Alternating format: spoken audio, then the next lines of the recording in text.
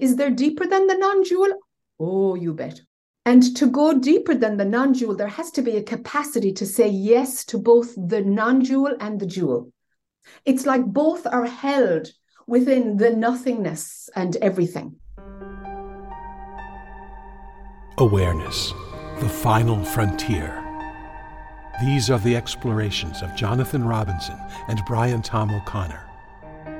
Their continuing mission, to discover fresh new paths to the mystery within, to seek out new joys and new methods of awakening, to boldly go into the heart of expanded consciousness.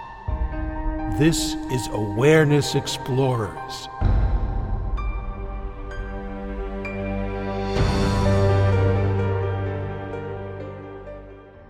Welcome back, Awareness Explorers. It's good to have you. I love having a tribe. Hopefully you feel the tribeness of our gatherings.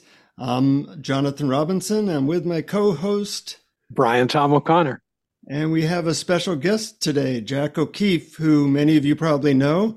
I've watched her lectures and heard her reputation for a long time. But before we introduce Jack, anything you want to say, Brian? Well, I'm very excited about this because I had read Jack's first book, Born to Be Free, quite a while ago and loved it, and then was very excited about her new book, How to Be a Spiritual Rebel. I like that title. Well, so let me do a little bio about Jack. Jack O'Keefe experienced a spontaneous awakening in 1997. This gave her access to powerful, intuitive, and healing capacities and influenced her changing career. She's worked closely with a team of medical doctors researching the spiritual causes underpinning clinical depression. In 2003, she left Ireland to deepen her spiritual practice. O'Keefe began to work as a spiritual teacher in 2008, and now she guides others in her teachings and publications in order to share what she has learned and assists others to transcend both dual and non-dual perspectives. She also prepares those who have had sustained spiritual awakenings for ultimate liberation. Well, welcome to Awareness Explorers, Jack. Good to have you. Thank you guys for the opportunity to chat with you. You know, whenever I read that somebody had a spontaneous awakening, just to be perfectly honest, I get a little pissed off because I've been working at this for a long time, you know, and I wonder what that's like. You know, you one day you're walking around and then you're making meatloaf or whatever. And I mean, can you tell us what happened? Yeah, really, that awakening was my third eye opening. And I notice nowadays we tend to use the same word because your third eye opening, sure, it changes your lens of perception. But the spiritual awakening of like being enlightened or liberated is a much deeper thing, much later. And so spontaneous, but when I look back, the preparation was there because I went into psychotherapy, because psychotherapy at the time, and I think it still is a free service in university in Ireland. And so when I found that was available, I went every week. So I had a few years of therapy, and then I was in the groove by the time I graduated and continued on my own. So by that time, in my mid-20s, I had a lot of tools on managing my mind, on recognizing like what was my stuff, where was I reacting, where am I feeling free and open. So I had some skills around watching myself. That definitely helped. Now, in addition, I messed around with recreational drugs a lot. You know, that definitely loosened things too. I don't recommend it, but for my own story, it loosened things. Yeah. You know, what did you notice changed for you when this event happened? There was a weekend away that myself and my husband at the time and two other couples, there were 6 of us. We were having lunch on a Sunday afternoon and I was having a can of Heineken, lifted up my head and there was dead people hanging from the ceiling. And nobody else saw them. And I knew I wasn't on anything, but I thought somebody's given me an acetab. What's going on? This isn't funny. I'm seeing crazy shit. And you know, obviously it wasn't. And it was horrendous. Like looking back, sure, it was a game changer and my life shifted from there. I was 30. And looking back, the amount of fear that came up, I wouldn't wish that on anybody. It's like, are you sure you want a spontaneous awakening? Do you want your world to turn upside down so that you don't know if you're dead or alive, or what alive means, or what we're doing here, and if we're here? I remember having thoughts around that year thinking, these dead people make me so scared that if I killed myself, I'd be one of them. So I actually can't get out at all. I can't make it stop. There is no escape at all. I'm screwed. I'm just spiraling forever. That's a lot of fear. And so all the therapy I had done didn't touch this kind of fear, had no words or tools in my psyche. Nothing had been prepared for this type of thing. And so I had to go to healers and orient myself in a different direction to understand, okay, maybe my atheism needs to be cracked open a little bit because I'm not dreaming this. Yeah. So where do I start here? So it completely changed my life, and I did feel that I had a choice to shut this down or let it completely and totally run amok with my life. And I thought about that a little bit. And while I was facing that question, a being appeared. I was like, oh my God, not another one. And he was full of light, glowing. I found out that he's actually a guy who's a spiritual master who's still alive. I found out who he was several years later. Anyway, this dude appears and he's like, you really do have to choose. And I'm like, well, what's in it for me? Why the heck would I let something like this take me over? I have no control. My belief system is upside down. Everything I thought I knew is wrong. Like, why would I go here? And he said, because of this. And I got this feeling of unconditional love that knocked my socks off, like blew my circuits. I'm like, oh my God, what's that? And he said, that's love. That's unconditional love. And I'm like, I missed it. I didn't know what it was. Can I have it again? And he said, okay, prepare yourself. I'm like, okay. I was lying down. I'm like, okay, off you go. I'm ready. And I got this wave again. And I thought, okay, I'm not imagining this. I'm not initiating it. This is an experience that's been given in some way. And I went, okay, I want more of that. And he said, my dear, that's a teaspoon. And there are oceans of it. So that's where this path will bring you. And it was a rough ride for many years. But he was right. I'm so glad that he showed up, That's a wild story. I've lots of them. Like, it's been wacky, like completely nuts. And only I'm a farmer's daughter and kind of grounded. I would think I have had psychotic episodes, but I haven't. These are spiritual experiences. This is how it happened for me, Yeah, it would scare a lot of people. But I loved what you said, that you had gone through a lot of therapy first, because, that also happened to me. And what I realized, well, therapy was a safe place to have your emotions. And I discovered that depression, I was very depressed.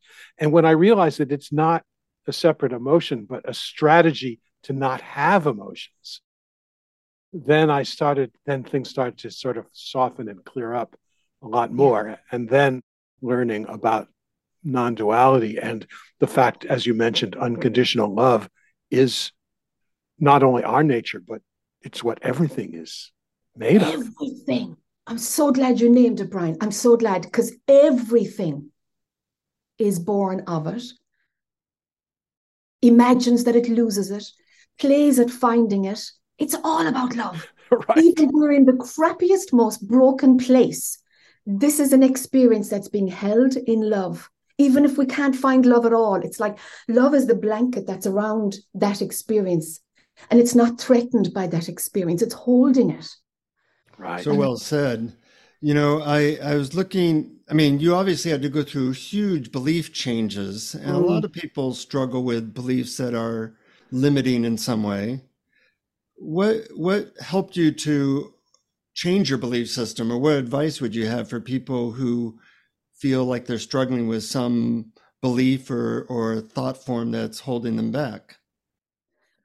For me, it makes sense. It did then and it does now, that beliefs are something to anchor into while they work. But if we're rigid with them, sooner or later they'll make us suffer.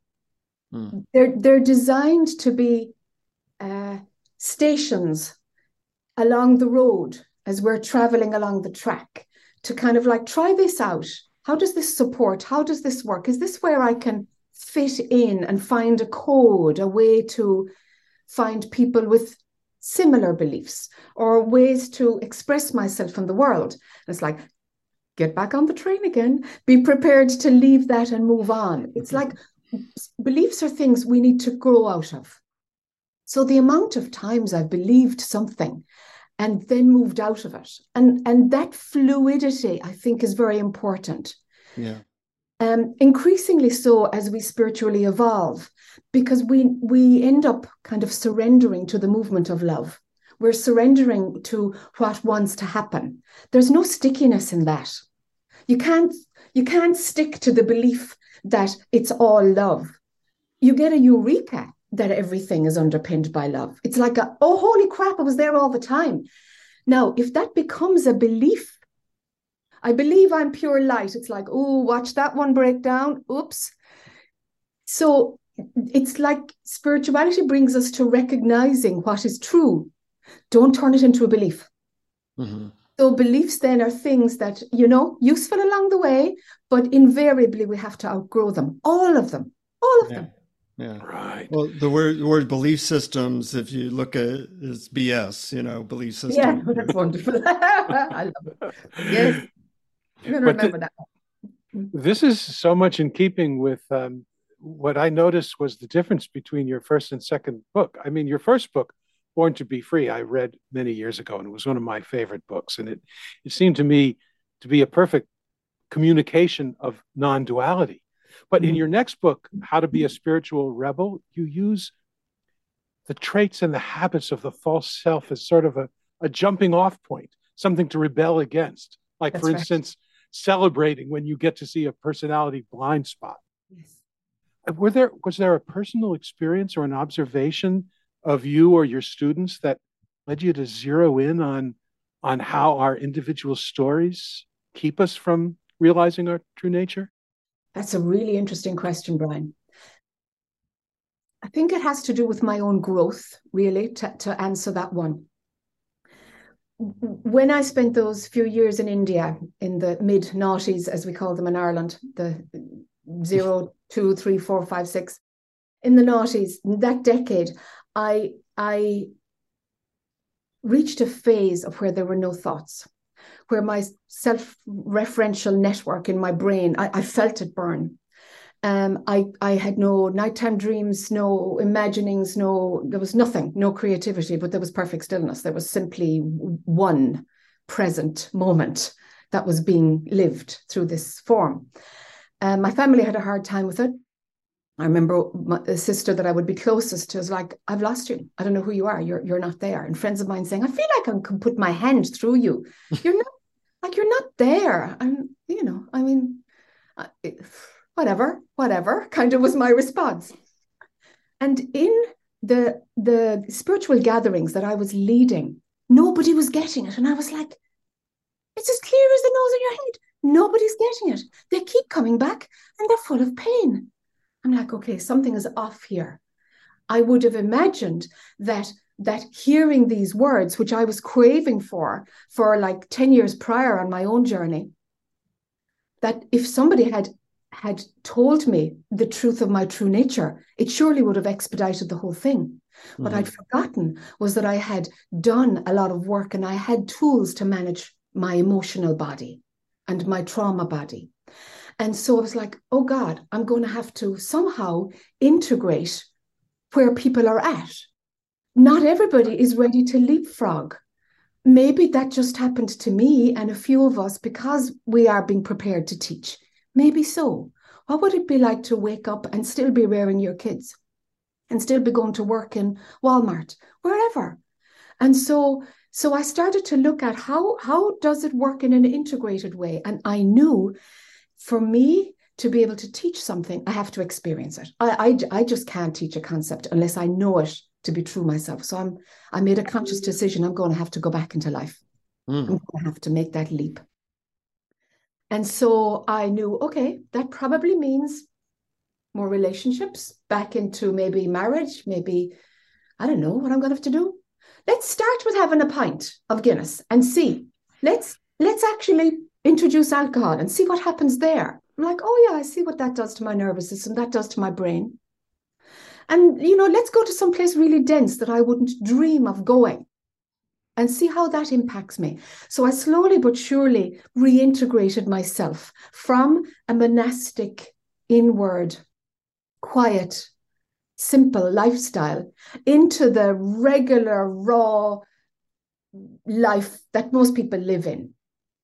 And so I learned a lot about the interface. How can you manage that interface between that stillness that was abiding and is still abiding in my system? There's always I don't know, a glow, a shine, an awareness. Some part of my attention is always on the stillness inside. Mm-hmm. And then a chunk of my attention is out in the world. And I've been playing with that balance in myself. Like, am I anywhere scared that if too much of me goes into the world, that I'll actually lose access? I'm like, okay, let's try it out. Let's try it out, because I don't want to harbor the fear. I don't want to be protective of this abiding awakening. I want to know, okay, if that's the way it's going to play, bring it on. And so that internal process that was happening for me brought me to a place of where I need to write another book. And it's about how to be in relationship with our dysfunctional humanness. Mm-hmm. How do we deal with that? And how do we use that not to be something that needs to be killed or ashamed of, to feel guilty about, to hide, to only bring up in a therapeutic context because you want to be all glowing and nice on the outside? It's like, bring it all here.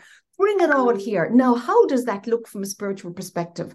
How does it play, and how can we celebrate it and integrate it, learn from it, get wiser, so that our awakening process can be real, authentic, with no hiding? So How to Be a Spiritual Rebel came out of that process within my own reintegration, embodiment, another word for the same thing, I suppose. Yeah, that's fascinating. I was with a spiritual teacher for 26 years where the focus was on looking at your obstacles. And I thought that was very valuable. The problem was that maybe there wasn't enough focus on the silence, and trying to find those. We often use the analogy of two wings of a plane. There's the silence, and then there's the humanness. And trying to find that balance is hard for a lot of people. I'm wondering, with your students that you have now, what role do you play, or what do you do with them that you find is particularly helpful to them? Yeah, I had a private practice through all the years, and I closed it in about May this year because it stopped being fun. Financially a disastrous move, but that'll take care of itself somehow. I don't make decisions based on things like that. I have to honor what wants to happen inside me. The private practice really taught me that darn everybody's path is different. The level of inside and outside changes itself. 6 months later, the amount of inner stillness versus the amount of working on your obstacles will change. It constantly modifies. And I want to, in my online work now I just do group work. In that work, I'm challenged myself to find what is appropriate for each person, and can I speak for an hour to where I'm addressing both, that we're looking at an obstacle and we're dialing into a deeper level of perception, and how do the two meet, and where, for each person, where am I most at home, and am I resting on the still wing of the plane in order to avoid the obstacle of the other wing on the plane? Right. And am I all about the drama and so caught up in my trauma that I can't be still at all? So I will constantly look at the obstacles and imagine I'm on a spiritual path, but I'm not. I'm just swimming in my psychology. Yeah. So all these nuances and tricks are part of what I teach now, so that each person has agency to be able to recognize what is it that it could be that could define my balance between the inner stillness and working on what's blocking my perception. And I think the key, if people get it, most people seem to understand this key, that where do I get caught in my own story and I've forgotten the stillness?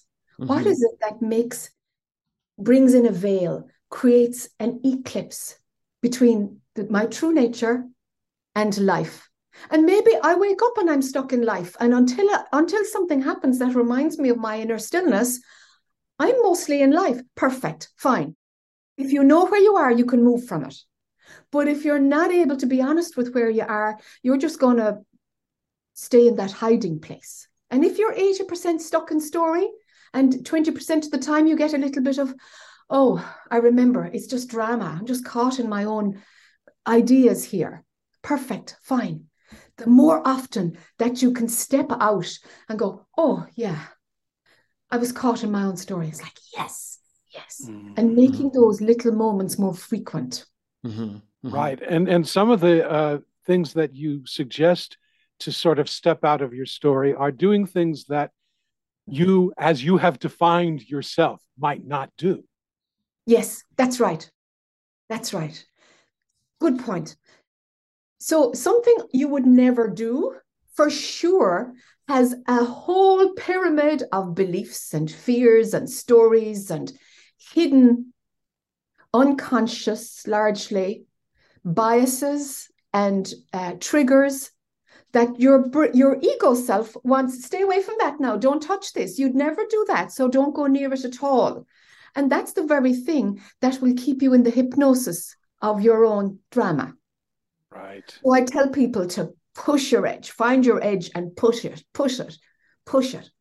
You know? That's interesting, because my teacher used to, one of the main things that he would do is give me tasks that I would never do. Like, I'm mechanically very poor, so I was in charge of all the cars of the community. Or I was brought up Jewish, so he told me to explore Christianity for a year. And all those things really loosened me up, They were very helpful. It works, Jonathan, doesn't it? Yeah. I love your statement. I wrote it down. Where do I get caught in my story and I lose my inner stillness? That could be like a mantra throughout your day of just seeing where those places are. Yes, where those places are. And the amount of repetition. The same places get us caught again and again, which is a signal. All right, come on, get bored with yourself. Get bored with yourself and break it down, because you're kind of being a robot now, just going through the same motions. Where do you get caught? Moms often get caught with the kids. That's usually the last one to break. There's certain patterns that I've noticed. Yeah. So what do you do when you find a pattern? Like, for example, a trigger for me is when I face extreme incompetence, like in a business or something like that. It just really triggers me. And so, I know the pattern. I'm calling the airline and they hang up 3 times, and then they get me on the wrong flight, and then they don't send the email. What do you do when you find a pattern like that? Yes. Depends on what lens of perception you have access to. So, Jonathan, if you have access to recognizing that Jack is you in another form, that Brian is you in another form, then the incompetent, ditzy, not trained, not interested in their job person who's on the helpline of the airline and really hasn't interest in responding to you, but they're just clocking in the hours. Yeah. That is me. That is me in another form. Right. What I am is enabling that to happen. What I am is allowing me to have that experience, to be pissed off about that person. And it's also enabling that ditzy person to be incompetent. Consciousness has no problem at all with all of this. Right. Oh, where's the problem arising? Where's that little stone in my shoe that I'm making an issue with this? Right. And when we sit with what I am has no problem with this. Okay, where does it move from I actually have no problem with this. And if I shift my lens of perception, where can I find, oops, yes, there's the line inside myself of where it becomes an issue. You'll find I believe that, I should be treated better. Okay, where did I learn that? I believe that people should be trained adequately. Sure, that's a value system that's in society. Sure. However, it doesn't happen quite a lot. Where did you believe that? Where did you gain the idea and turn it into a belief that it should be so, that people are trained in their jobs? So dialing then in to alter all the layers that have given rise to this contraction of it shouldn't be so. There should be more competency in whoever is at the help desk in the airline. And it unravels it, and it becomes kind of funny. It's like, wow, look at all those beliefs clumped together that make me suffer. Right. And it also seems that when you said that consciousness has no problem with that, that's the reason that it is unconditional love. Yes. There's also two concepts that I found really fascinating in How to Be a Spiritual Rebel. In your chapter, It's Not You, It's Your Brain, you talk about the default mode network, or DMN. That's and right. It's also referred to you refer to it, I think, as the self-referencing network, whose primary task is to establish a sense of personal self. That's right. So how does the DMN, or the default mode network, build a personal identity, and how do you break free of it? Yeah. Breaking free of it, mine broke down. So I was kind of incompetent for a while. Mine actually kind of fried because I stopped using it. But I was in India. I was in a lot of silence. After it broke, I wasn't able to see myself, you see? My sense of personal I was gone, but my body got up and saw my passport beside my bed. My body got up and walked to the mirror and looked at Jacqueline O'Keefe, March the 3rd, 1967, okay? And my eye went up to the mirror and my eye went down to the passport photograph. And after a minute or two, it would click, like, oh, okay. And so I could feel the concept of time coming in. I could feel, so what date is today? So what age am I? And it's kind of like Groundhog Day. These pieces of building myself had to be manually done, but consciousness was doing them because I wasn't there to kind of say, I need to do this. I mean, there was no personal I. Now, I do not advocate that for anybody. It doesn't need to happen. We didn't have any information at the time about that default mode network. The self-referencing network is really useful. And we teach our children, how to, your name is Tom, and this is your sister, and give that to your sister, Mary. And so we have ways of labeling, okay, I'm here, this is my boundary, and Mary is another person, and that's my sister. And I have to give this object, which isn't me, there. And so this wiring happens in our childhood. The trouble is, we believe the darn thing. We believe that I am that person and that Mary is that person. That's the problem. We believe it hook, line, and sinker because we don't have the capacity yet to bring spirituality into our schools. It's only just becoming mainstream thanks to the internet. It was like the preserve of monastic and spiritual lives, or hermits or shepherds or people who disconnected. And now we're learning how to integrate it. We're not at the place yet of how do we rear our children and how do we educate people to be able to see that my sense of self is related to my body-mind mechanism, and that's not who I am. However, I'm responsible for my sense of self. So I can totally cultivate and nurture and improve on my personal self. That's what we do with psychology and personal development.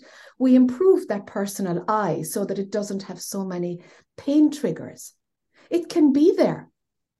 It's just not who you are. It's just not who you are. Right. And you have a counterpart to that you also talk about, the task-oriented network, or TON, which fires. You say that it fires signals that enable you to do what you need to do, but it can work without making it personal. That's right. So you can do stuff in life without the story of me. That's right. That's right. Isn't that beautiful? That so the freedom then of doing something and not looking for praise, not needing validation, not needing to recognize it. It's beautiful, no? And like spiritual service is like that. It's selfless. So we have ways of training ourselves to do tasks where we're not making it all about me. And at the same time, in order to have a healthy sense of self, there needs to be self-love. Because if we don't balance it, it's like the two wings of the plane here again, you know, in another stage of our spiritual growth. Can we make sure that I'm not being a victim when I'm doing selfless service, when I'm operating without me, myself, I, and I'm doing tasks? Am I still okay? Does self-care feature in there? Am I taking care of my health? Is there compassion and love for myself? You know, and I think a lot of spiritual traditions denied that we have to take responsibility for ourselves. What happens there if we don't take responsibility and love ourselves totally? Without that being in place and a denial of our body-mind mechanism, what happens is our personal needs get projected onto others, onto our students. And then we have bad practice. Then we have manipulation. Then we have cults. You see? So isn't it subtle, all the layers of how the landscape changes as we evolve on our spiritual path?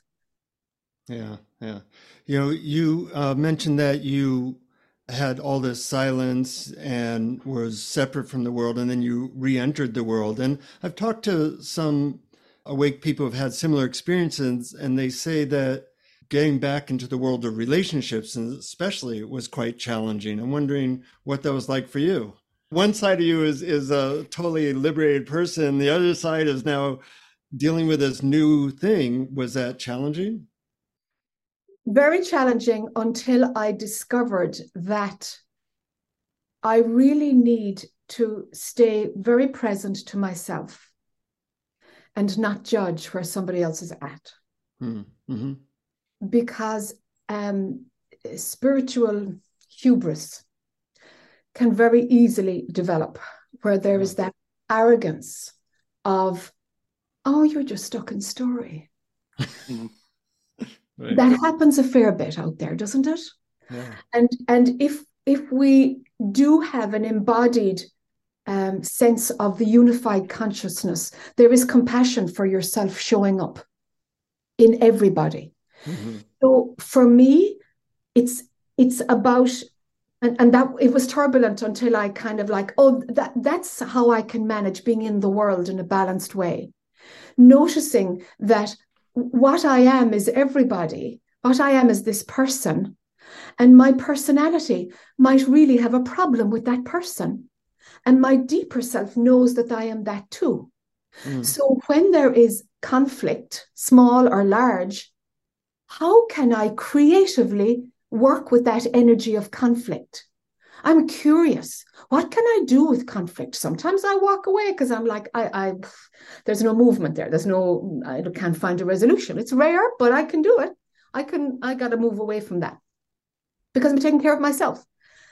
And every case is different. Like the amount of self-honesty that I've had to cultivate with myself, and that self-honesty has to continue to grow and develop so that I'm able to, as best as I can, be willing to say yes to every challenge in a relationship. And if I need to go to a mediator, if myself and my husband need to go to a couples therapist, I'm all for it. I'm all for every support to help me see and understand, how is my personality functioning here? What is it in my personality that I'm not recognizing? That might be some latent pattern. Is this a situation I have to walk away from? Is that what really wants to happen? Or is there something hidden in my unconscious that I'm obeying by walking away? I want to heal and open every part of me that is resistant to the love that is all of us. And so that's really tricky. You know, That's really tricky. I remember talking to a very well-known spiritual teacher at a conference a couple of years ago.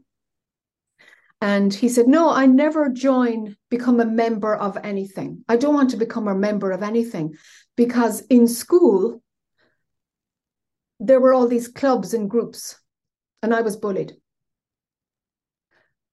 And my response is like, I'd want to heal that. That's what I would do. Right. And he said, no, I need to preserve him and love him and let him have his way and honor him and his choice not to join any group. And I'll stay solo. I'm like, okay, my way is different. I'm like, let's get in there and discover that part of my personality and open it.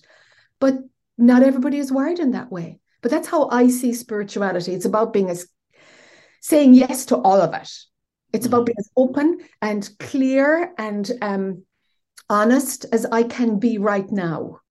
Inclusive as I can be right now. Inclusive, yeah, that's a great word. But maybe that person, I mean, I can relate to it. Maybe he is included by loving and accepting that part of him that doesn't want to, and not saying this is something wrong with me that I need to fix. Maybe he is being open to it. That's right. He is being open to it. I'm different. Yeah. He wants to love that and spend more time with it, with that part of himself that feels broken and isolated. And so, like, it's not that one is right as one is wrong. It's that I have to honor the way I'm wired, and he honors the way he is wired. Right. But the similarity in both of you is that you're breaking down you're not saying this is wrong, this is bad, this is something that I will exclude from my experience. Yes. And that's something that your way and his way have in common. Yes, that's right. Mm-hmm. That's right.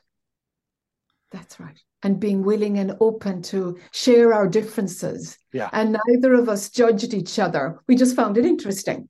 Yeah, it is. You know, it's like, okay, these are two very different approaches and they both happen in consciousness, you know? Mm-hmm. You know, I love the attitudes and the wisdom you're describing. I'm wondering if you ever suggest specific techniques or use any specific techniques for yourself? Gosh, I often take things for a walk. Literally. I'm like, okay, there's something feels uncomfortable there. I dial into my body. Mm-hmm. And then I have to take that for a walk, which means don't analyze it, Jack. Be with it, let it be here and see what wants to happen. So by going for a walk, I'm in nature.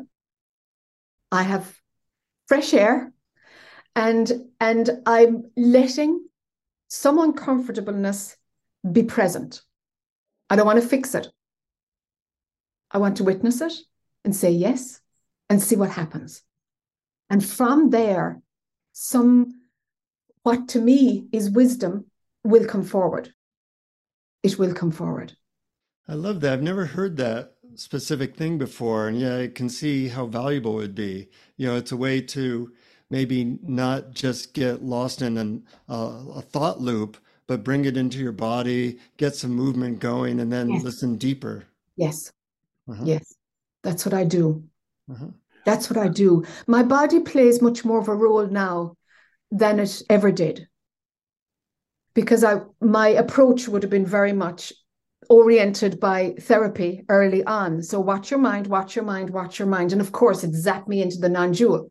And then I had to play catch up with my body. So it makes sense that the integration, the embodiment took a few years for me to drop that wisdom into how does it show up in the world? All right, put my body in situations that my monastic training, for want of a better word, would have avoided. You see? And it was really about bringing my body into it. And now my body is a key player in informing me. I respect its wisdom. Sure. And the body is so great because noticing body sensations is something that can happen completely non-verbally and can only happen now. Yes. Yes. It's always present. Yeah, it's such a good window in. I wanted to touch on a chapter in your book that was my favorite, very dear to my heart. was so exciting in How to Be a Spiritual Rebel. It's the chapter on non-denialism. And Ah, and the reason I find this exciting is I've been recently seeing something similar, although I didn't use the exact words, but I've seen so many people say, oh, that's not non-dual. Oh, that's not non-dual. What? And and then it occurred to me that duality is included in non-duality. And people miss that. they And miss it. I'm not sure if that's what you're saying in non-denialism, but how would you put it? Yeah. Hey, there's an awful lot in that. I'm glad you brought this up. In 2011, I think, I woke up one morning and I don't know if some of the listeners have the experience of something comes out your mouth and your brain is hearing it for the first time. Mm. And that often happens to me. Not so much anymore, but it used to be a way that I would learn from the universe. Woke up this morning in 2011 and was like, oh my God, identification with pure consciousness. The non-dual is identification with pure awareness. That's what it is. There's identification there. And the ground fell from under me where identification was seen through. It's like, oh, identification is the thing that is present in both. It's I can identify with the little self, and then we have this non-dual of I identify with pure awareness. That's what I am, my pure nature, and I identify with awareness. Oh God, they're both caught bouncing off each other. So no wonder we're saying that's non-dual, that's dual. One is bad, one is good. Of course they're playing tennis with each other. Uh-huh. They both are playing with a common ground of illusion. That identification can be right here and wrong here and wrong here and right here. So identification, if that dissolves, that whole concept dissolves, what happens then? And that brought me to a place of what I call non-denialism. It's like, I don't deny any of it. There is a non-dual lens of perception, and I totally get it, and I have ongoing access to it. And there's the dualistic lens of perception, and I have ongoing access to it. And I don't stick to either. I don't stick to either. They're both lens of perception. Is there deeper than the non-dual? Oh, you bet. And to go deeper than the non-dual, there has to be a capacity to say yes to both the non-dual and the dual. It's like both are held within the nothingness and everything. Mm-hmm. So, yeah, that's the territory we're talking about. Yeah, I love it. It's beautiful. And I can feel it when you talk about it, but not in any real verbal way. Yes. Yes. Yes. This is so much fun. I'm wondering, Jack, if there's anything that we haven't asked you that you feel like has to come out or you would want to share that we haven't explored yet. I'm just letting there be silence here so that there's space for something to come up. So right now, what I did was stop my mind to see what wants to happen. And there was nothing. And then when I spoke, I was going into my human brain to see if the Jack personality has something. Mm-hmm. And both are silent. Mm-hmm. And I always do that. I think I always do that. I think that's a technique I'd like to add in there. My first call is the emptiness. It's the emptiness. Right. And kind of getting out of the way to see what wants to happen. And I won't override this Jack woman. And does she have an agenda? And if she has an agenda, I'll honor it. Sometimes I have to check out to see, is that agenda a little bit sticky? And even if it's sticky, I know it's not me, but I'm responsible for her. There's no question that there's identification with her. But my God, she's love itself, doing her darn best. You know, she's beautiful. Right. And we we are all these parts because we are all of it. We're all of it. So how do we love and care for these parts of ourselves? Can we let ourselves be friggin' enormous? Because that's what we are. And so that takes a certain courage, and we've got to come out of any cage of fear that we might have. It's a dissolving into the oneness that is all. It's like recognizing I am a part of the ecosystem and I am all of the ecosystem. And how do I relate to both at the same time? And it becomes very fluid. I had to learn how to do it, and it felt like I was in compartments.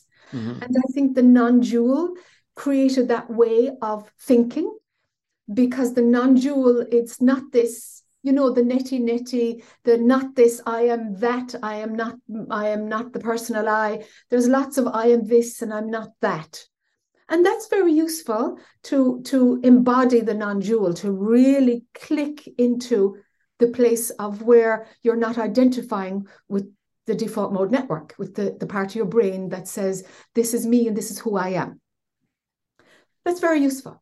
And the expansion that goes deeper, that non-denialism, where nothing is denied. Do I have the capacity to say yes to all of it? Where is there a fear that's making me want to contract so that I can only identify with the piece, the dual, the non-dual, the me, myself, I, and the I am, period. So both of those can exist within a much wider space.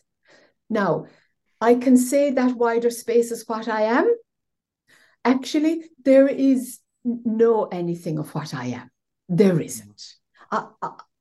There isn't. That sentence is garbage, really. It exists within certain lenses of perception. And it's a game. And it's as false as anything else that's out there that's false. And so with this non-denial approach, you can go deeper than the non-dual. And then people say, what goes deeper than the non-dual? Like, what is it? The personal I will kick up again. And it's like, actually, it doesn't. Or when identification is seen through, when existence itself is seen through, when you see through consciousness itself. Yeah, but what goes prior to consciousness except consciousness? It's like, yeah, that's an answer from the dualistic brain. That's an answer from there. Mm-hmm. Let the ground fall from under you. Let everything dissolve. Everything. Expect nothing to happen. Be that open and empty. And know that you never were. That you never were. And somehow, in the absence of all of these compartments and perspectives, they all come back in their place. And you know that consciousness itself is a myth. You know that awakening itself is a myth. You know that the dual and the non-dual is a myth. And there are no paradoxes. And there's no mystery. It just makes sense. It just is, in a way that is understood, in a way that I can't even use words for. Wow. What a beautiful... That might have been our guided meditation. I was just riding those waves. So that was really something.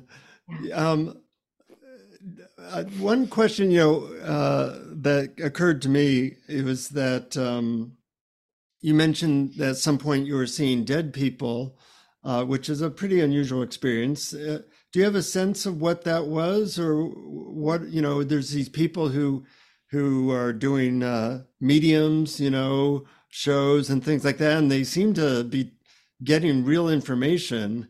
What's going on there? Are there spirits around us that were dead, or living and now they're dead, or do you have any idea? Oh yeah, it's all there. Everything that can be imagined quite likely really exists in some dimension, in some realm. Absolutely. I did work as a medium for a while. I did. And I gave up all those skills. I actually had to surrender them. My father, who's dead now, my father said, once my third eye opened and I was like, my life was changing. And he said, the media will put you in a box and they will love that you have these tools and skills now. Mm-hmm. Keep it to yourself. Do your work and don't market yourself in any way. And it's been like that largely. I'm actually really bad at marketing still. You know, I just never got on that train. Yeah. And I'm so glad he said that, because it didn't pigeonhole me, and it allowed me to, like, okay, sure, there's dead people, and I have learned some tools to move them on. And I did. And I then started working on people who were living instead of people who were dead. And then I became a healer. And then, you know, it moved on from there. And then one day it's like, stop the whole thing. You're now just caught in this service. Stop the whole thing. What about your own growth? You're not growing anymore. You're just serving by rote. I'm like, okay, stop the whole thing. Stop. And then the stillness began, the real stillness. I was meditating a lot through all those years, but I had to disconnect from the outside world. I then had to surrender those tools, because at some point I was not sure how much of my identity is wrapped up in the fact that my third eye is very open and I can see chakras and I can see past lives. And I like, how am I kidding myself? Like, what about being ordinary, really ordinary? And I remember I was in India and I went onto the sacred mountain of Arunachala, where I was hanging out for a few years. And I did a ceremony and gave it all back.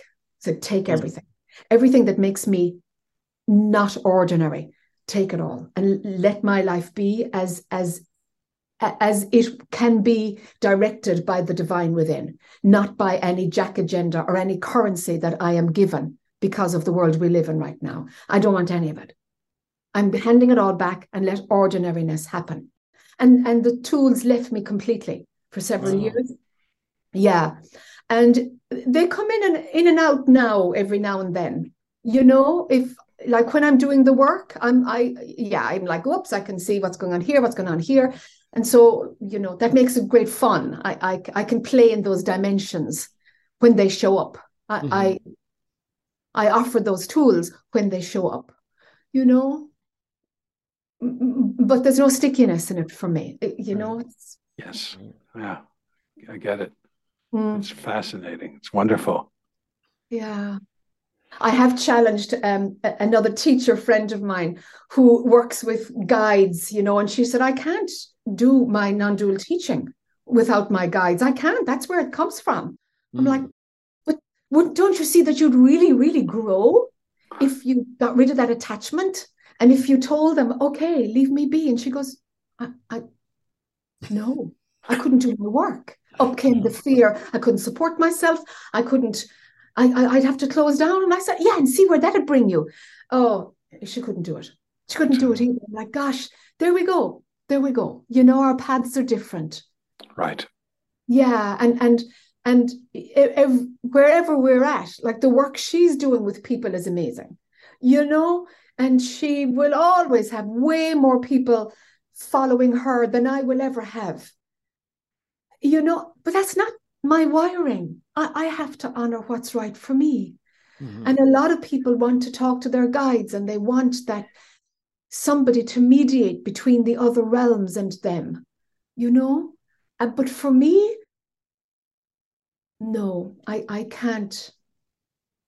My own journey comes first, and I will serve secondary from honoring what's right for Jack. For me, it's the other way around. I'm just wired differently. Well, what you're honoring what's right for you is something that I've always found very appealing and attractive in you and what you write about and what you talk about. And I'm just so grateful that we get to share that with our listeners. Yeah. And I appreciate your courage, because a lot of what you did, you know, in terms of the surrender and giving things up, is a real good role model for people on their own journey, because I'm sure some of those things were a challenge. Yeah. Yeah. It's been a rocky ride, but, you know, I love it. Like, I just love it. You know, it's like, what else to do, you know? Right. Like, it's great fun, you know. Fun is good. Fun is wonderful. Yep. It's wonderful. And it's my barometer, you know? It's like, okay, so there's a bit of friction with this person. All right, Jack, so where's the fun? And that leads me into curiosity and exploration and creativity. And something says yes to all of it. All of it, you know? Mm-hmm. Mm-hmm. Well, yeah. I think that's why, you know, Jonathan and I resonate with that so much, because we feel the same way. That's it. Yeah. And this podcast is fun. You make it light and fun. You know, I just have to tell the listeners, when we started this call and I got to see you guys on Zoom, I didn't know what you looked like. And I'm like, oh my God, they're like my age. I thought they were kids because there's such vibrancy and youth, and well done. It's beautiful to have that energy, you know. It comes as part of the spiritual process too, that freedom and fun and lightness and levity. It's a consequence, isn't it? And wonder and curiosity. Those are probably as important for staying young as taking care of your body and supplements and all those things, you know. You got it. Yeah. Yep. Totally agree. That's right. Totally agree with you. Well, this has been amazing. Normally, I don't like to take notes, but you kept on saying so many great things that I was writing things down during this entire thing. So, yeah. Can I throw in one thing? Okay, sure. My brain has come up with something. I've mentioned a few different spiritual teachers there, and we're all on different paths. And a few years ago, I was involved in setting up an association for spiritual integrity to offer support to teachers. Mm-hmm. And I just want to name it. It's a slowly evolving organization which makes it possible for teachers to be more aware of themselves. How do I show up in the world? To assist us to be accountable in our embodied phase. To assist us, tell me how to manage in the world. Do I have enough tools and skills? Do I need training? Do I need support? Do I feel that there's nobody I can talk to? And very often spiritual teachers feel that there's nobody they can talk to. And so the Association for Spiritual Integrity is for spiritual leaders to speak to each other. And so just to say that that's out there. Very young idea. Organization. Yeah. And if a teacher hears this and wants to know more about that, how would they find that information? Spiritual-integrity.org. Okay. And how about if they want more information about you, what's the best place for them to go? Jack-O'Keefe.com. That's okay. It. Yeah. Yeah. Is Rick Archer involved in the spiritual integrity thing? Yeah. He is. Yeah. He is. I think it's a really important service because, you know, all the scandals around teachers turn people off, whereas, you know, people can really benefit from a good teacher. Yes. Yeah. And you know, what we've done so far has helped hugely to mediate between teachers and students, to recognize that some teachers actually don't want to change at all, and that most do. They want to be better at what they do. And we're changing the culture, because traditionally, you know, you have the spiritual teacher, like the priest and the rabbi, like God incarnate, you know, who's up on that pedestal. And it's like, that's a model that doesn't work for us anymore, where there is fear against the authority. It's like, could we do this in a more inclusive way? You know, there's the inclusive word again, to where the humanness of the teacher is given space and support. And as a result, the student can grow then, because the agency and autonomy of the student is honored. And we want to do that, so that the student is allowed to, this doesn't feel right, and how can I tell the teacher that this doesn't feel like it's okay? Can we have systems of feedback that become normal between student and teachers? So many things for us to do. Yeah, so important, so important. Yeah. Well, this has been such a treat, Jack. I haven't read your book, so now I think I am. And I just got so much personally from this, so I'm really grateful. Oh, listen, the fun was all mine. Yeah. Really, it's just a hoot. Yeah, it's great fun to just have a space to throw my hands around and, and express and let it all happen. So thank you guys. Sure. Well, now we know what it's like to be a spiritual rebel. Yeah. But not as an identity. No, it's a game. It's a right. beautiful game. A beautiful game. I love it. Yeah. Yeah. And what we are is good with all of it, however it shows up. There really, really is no right and wrong, really. So I just want to mention to our friends that get stuff from this, that feel free to support us on Patreon at patreon.com/awareness explorers, where we send you a bunch of additional stuff for that support. And you were going to say something, Brian. Just that I'm very grateful to you, and I can't wait for our listeners to hear this episode.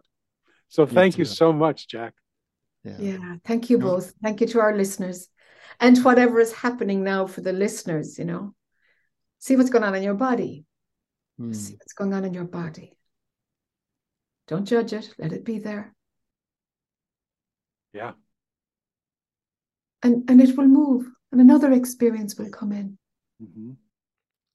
That's probably the most wise and simplest guided meditation. Yeah. Just let it be there without any judgment at all. Let it be there. The experience will move on then. See it as judgment is the thing that will make it stick. Let the experience move on, and another one will come and be there with that too. Right. Beautiful. Let it be simple. Until next time, keep exploring. Keep exploring. Thank you, guys. Thank you, everybody. Thank you for listening to Awareness Explorers. To learn more, you can check out our website at awarenessexplorers.com. Please subscribe to our podcast on your favorite podcast app. We'd love it if you would post a review.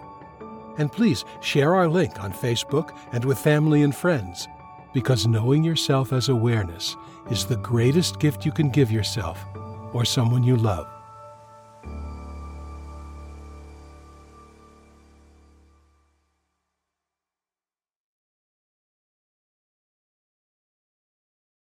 We are all these parts because we are all of it. We're all of it. So how do we love and care for these parts of ourselves? Can we let ourselves be friggin' enormous? Because that's what we are.